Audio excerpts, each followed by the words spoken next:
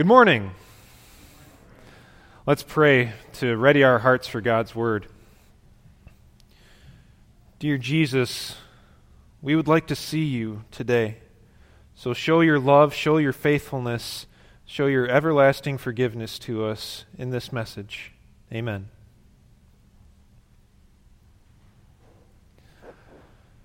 The world is full of change. And it's a pretty dangerous thing because as you look around the world and what it means by change, it doesn't look all that great. You have political slogans, general lifestyles, advertisements, all advocating for change, but only in the way that they want you to change. You better change so that you can benefit me or my company or my platform or my agenda. And some people, they even say that churches look at change that way. And I think they'd be right, in a way. Because so often we become completely self-absorbed with how we look at people and how they benefit us. We use them as little pawns to accomplish our goals or to build up our own little kingdoms, whether it's here personally or here as a little church here. We use them in our lives.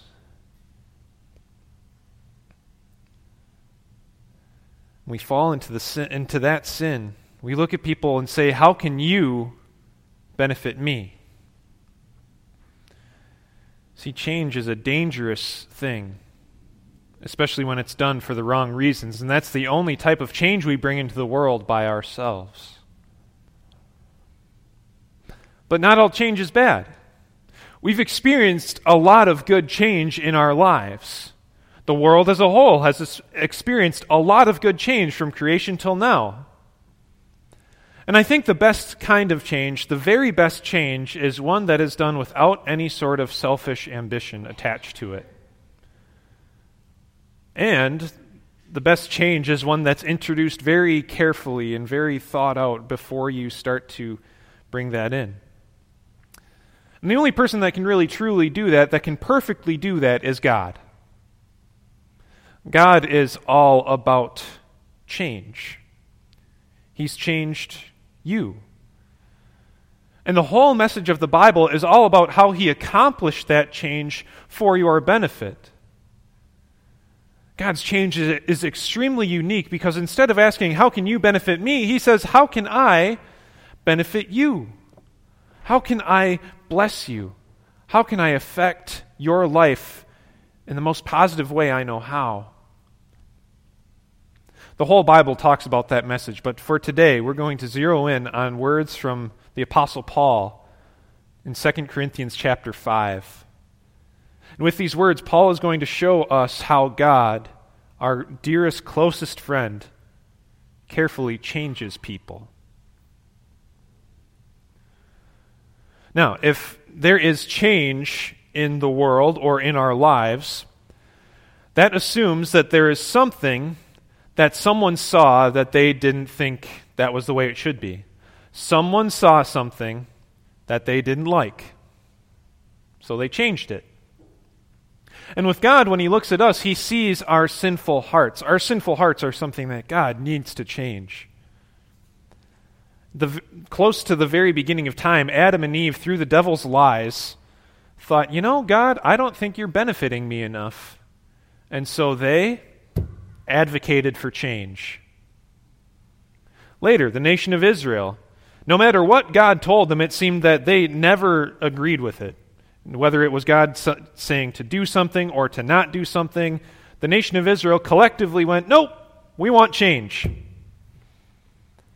The persecutor Saul, who would later be changed to Paul, who wrote these words that we'll get to in just a little bit, before he became the apostle, he persecuted the church. He went after Christians. He tried to take charge of change by eradicating this upstart religion from the earth. And story after story after story tells about how sinful human hearts want to change what God has in store for them. But all the while, From the very beginning, from before the very beginning, God had his big change in mind.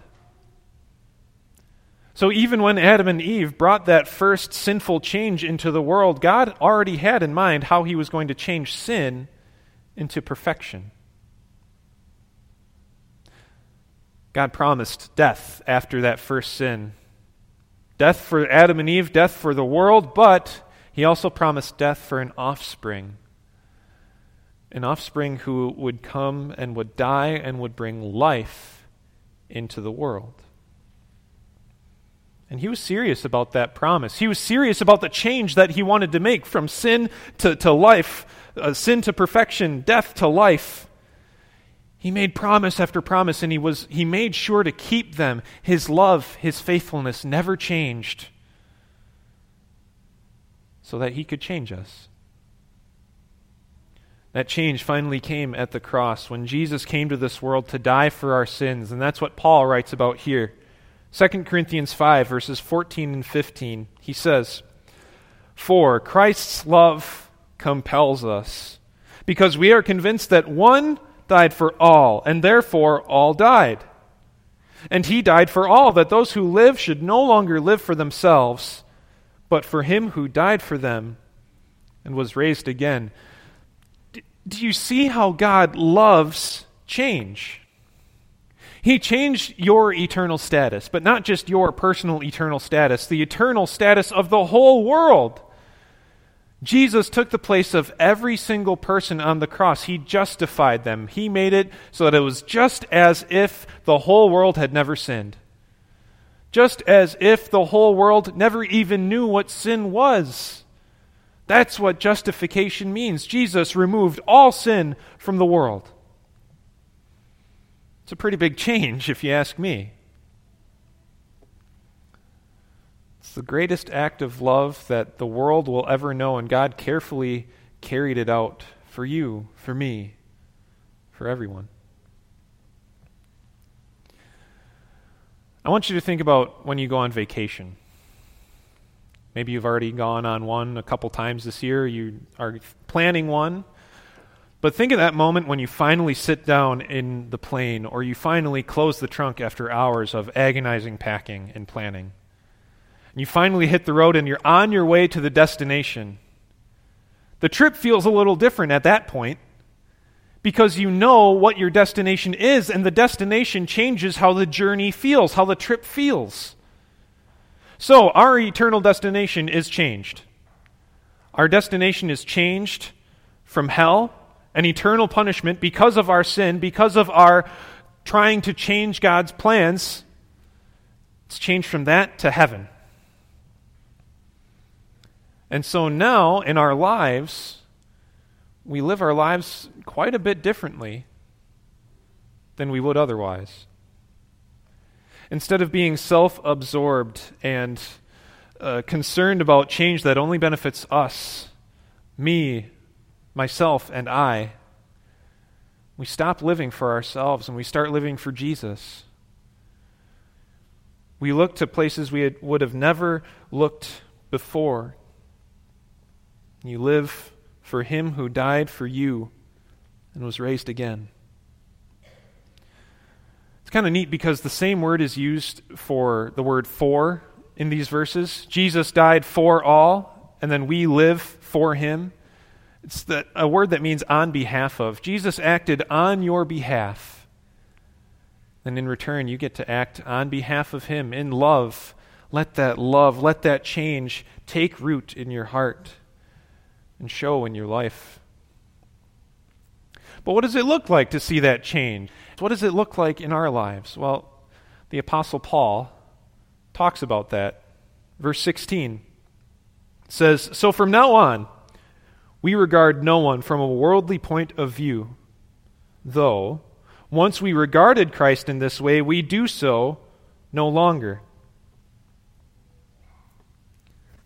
The change not only takes place in your heart, it affects your outlook. You see, when God looks at us, Some people think that God just moves us around as insignificant little pawns to achieve his goal, and that's all. He doesn't care about our eternity. He doesn't care about us as individuals with souls and with feelings on this planet. But think about this. If God did not care about you in that way, do you think he would have sent Jesus to save you? Friends, you are dearly loved by God. God cares deeply about your eternity. He cares deeply about your soul. So much so that he sent Jesus to pay for your soul with his own blood. And now Paul urges us to look at people the same way, not from a worldly point of view, but from a heavenly point of view. Take away the lifestyle that they have. Take away the label that society has given them. Look away from the things that they've done. Look away from the things that you think they might do. And look at them with the eyes of Jesus, because that is the only way you're going to be able to see that soul that God loves so much. It's not very easy. It's not easy to see a soul because we have sinful filters. We have sinful clouds over those eyes. I read articles, I drive down the road, I see people, I see headlines, and I go, boy, those people sure aren't loved. God doesn't want them in heaven. I even do it as I walk up to people's houses to tell them about Jesus. Look at their car. I look at the condition of their house. I look at their lawn and I go, kind of hope they don't answer the door. They're not going to fit in with us anyways. Do you realize how crazy and how selfish that is? Maybe you look at someone who has a tattooed arm and you go, yikes, not going to talk to that person. Maybe they have a turban on their head. Whatever it is, that's a worldly point of view. Friends, pray that Jesus gives you his eyes so that you can look past those things, look past those lifestyles and those labels and those things that scare you. See that soul that Jesus wants to change and bring to heaven with him. Change is a good thing when it's done correctly. Jesus changed us for all the right reasons. Jesus changed us perfectly. This last week I took my car into the shop for an oil change. It's a pretty good change. It affects a lot of things positively. The car itself, the environment, the people around, the ozone layer, all those things. Regular checkups help the car run as smoothly as possible. But did you know that there are people who aren't aware you need to change the oil on a car? Or they know that something's wrong with the car, they're just not sure how to figure it out, how to find it.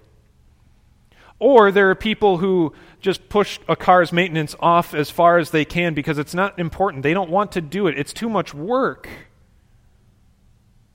And you know what? People treat their souls the same way. People don't know that they need a change.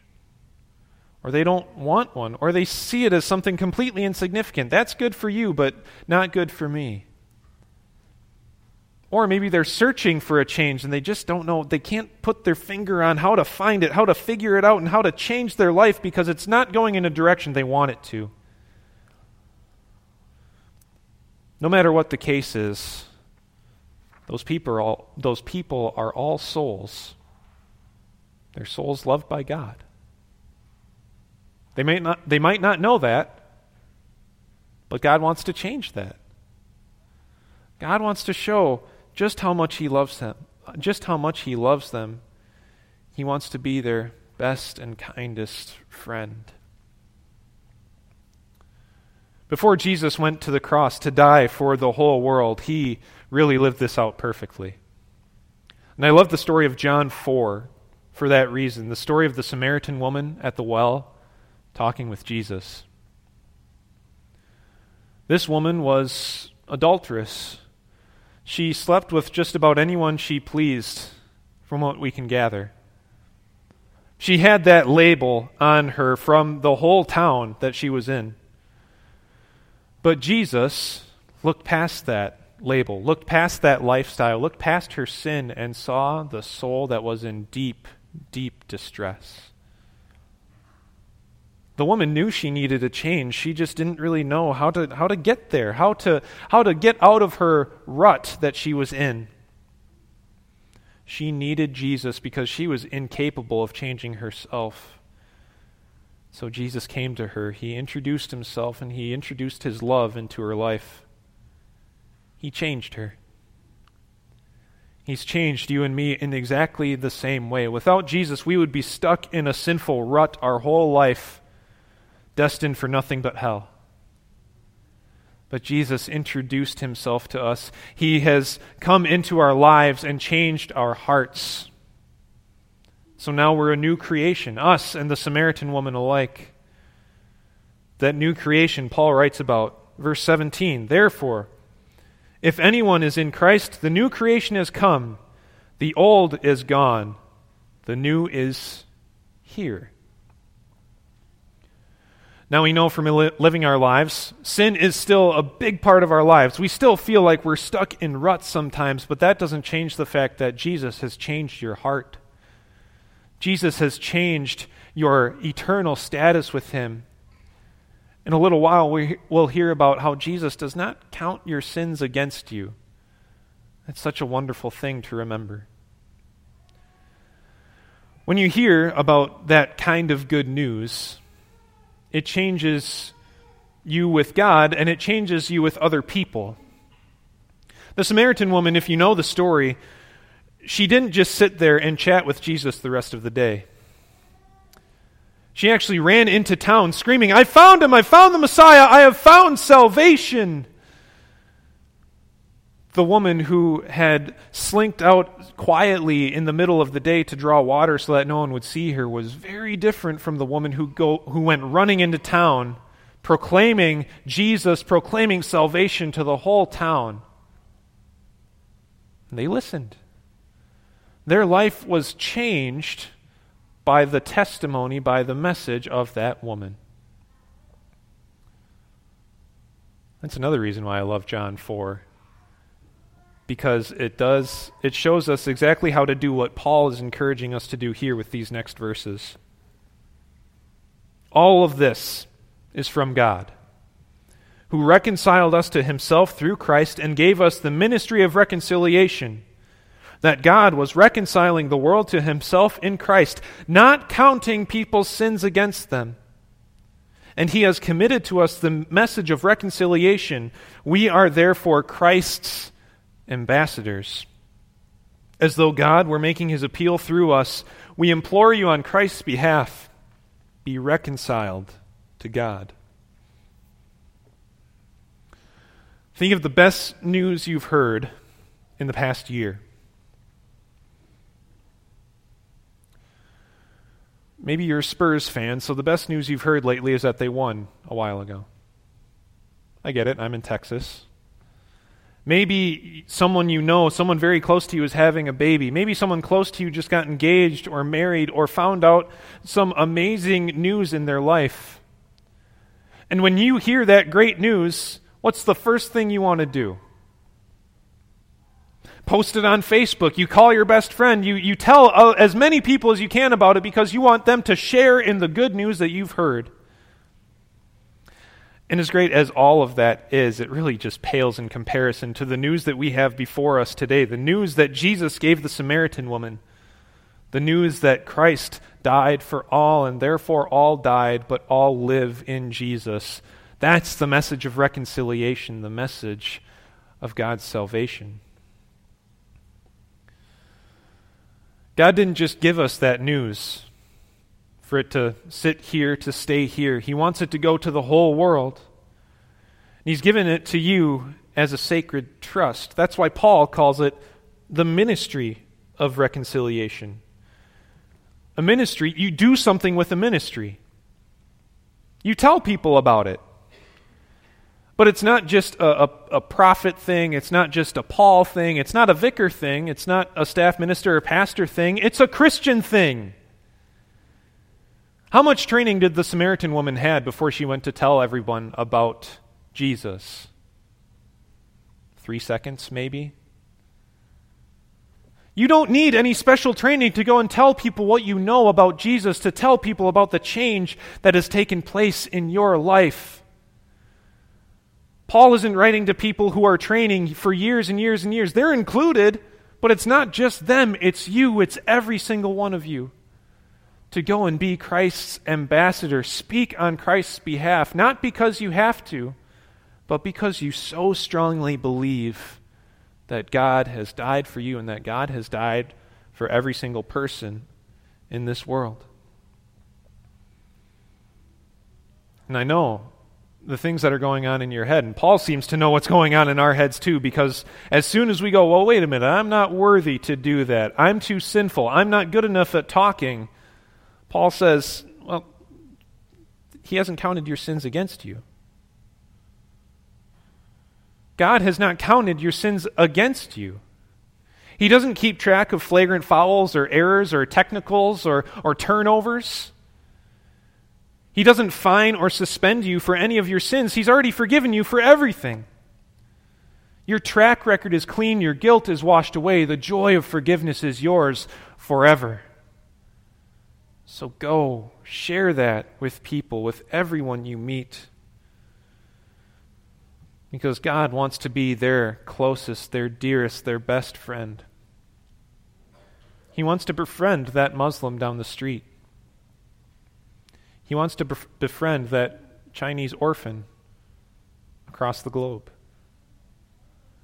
He wants to befriend that power-hungry dictator in whatever country it is across the world. He wants to befriend every single person in this world. It's pretty urgent, because that means a lot of people haven't heard this news yet. And if it's not urgent for you, I'll put it this way. Think of if your husband or your wife or someone very, very close to you didn't know about this message. And they get news that they are going to die tomorrow, no questions asked. How much time would it take you to phone them or to text them or to go and visit them and say, Jesus loves you and he died for you and he wants you in heaven with him? Probably not very long, and maybe some of you have lived this out already. It probably doesn't take very long for any of us to think of someone in our lives who needs this message. Friends, I implore you, along with the Apostle Paul, to live, speak, and breathe out everything that God has given to you. Let the new creation that is inside of you, the one that desires godly things and that looks at people through Jesus' eyes, let that new creation be the one that people remember and the one that people come to know Jesus by.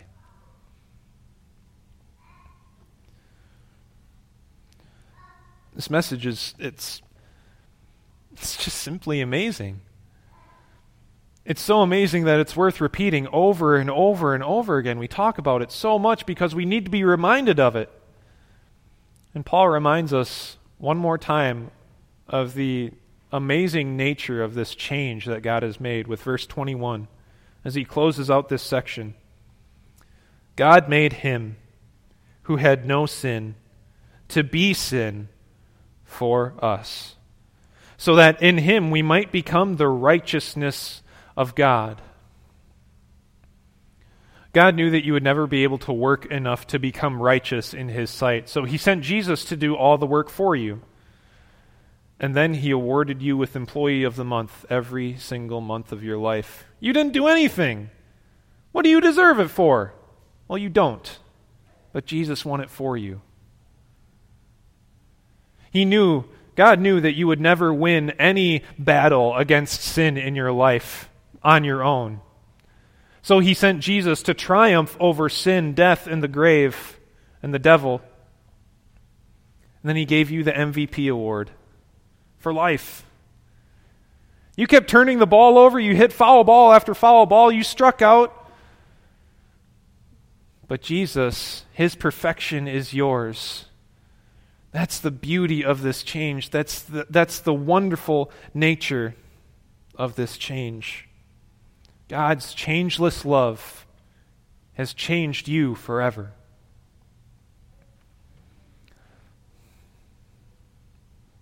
Change is a strange thing. There's a story about a 9-year-old boy who changed a lot throughout his life. When he was 9, this is an Irish boy, he lost his mother to cancer. And very shortly after, his father shipped him and his brother off to boarding school, and basically they lived the rest of their lives on their own. As this boy grew up, he was pushed away from God, and he wanted nothing to do with faith or spirituality or the Bible or anything to do with God, because these changes that sin brought into his life, they hurt him too deeply. The boy grew up and he served in World War I, and after that he went to Oxford, and all the while he was reading book after book after book, looking for a change in his life. And all the while, as he would write later, he felt this strange pull, this strange call for change, and he couldn't really put a finger on where it was coming from or what it exactly was. But then on a night in the year 1929, as he would later write, he says, "I gave in and admitted that God was God and knelt and prayed. Perhaps on that night I was the most dejected and reluctant convert in all England. But who can duly adore that love which will open the high gates of heaven to a prodigal who is brought in, kicking, struggling, resentful, and darting his eyes in every direction for a chance to escape?" Based off of that, I would venture that not many people know who I'm talking about. But how many people have heard of the Chronicles of Narnia? Read, seen it, at least heard of it? Then you know who C.S. Lewis is. And you've been affected by this man, the change that happened in this man's life. The sinful heart of C.S. Lewis wanted to push away God for a good portion of his life, but God would not let him go. God introduced that change into his life at exactly the right time. C.S. Lewis understood how big this change was for him. So much so that he wrote and spoke and taught about it until the end of his life. C.S. Lewis influenced millions of people by his testimony, by being an ambassador for Christ. Paul encourages us to do the same, to influence people by our lives, by our words, by our actions, by everything we do. Paul, the Apostle Paul, struggled as he wrote these words. C.S. Lewis struggled as he lived throughout the rest of his life, and we struggle with sin throughout the rest of our lives. I know I do. That doesn't change the fact that Jesus has changed you. Jesus has changed your heart. He's changed your life. He's changed your outlook. So you don't have to worry about changing a thing. He's taken care of it all for you. So now let Jesus lead your new creation to live for Him, to tell others about Him. Be Christ's ambassador. And tell others about Him, not for your benefit, not for your glory, but for their benefit and to God's glory. Amen.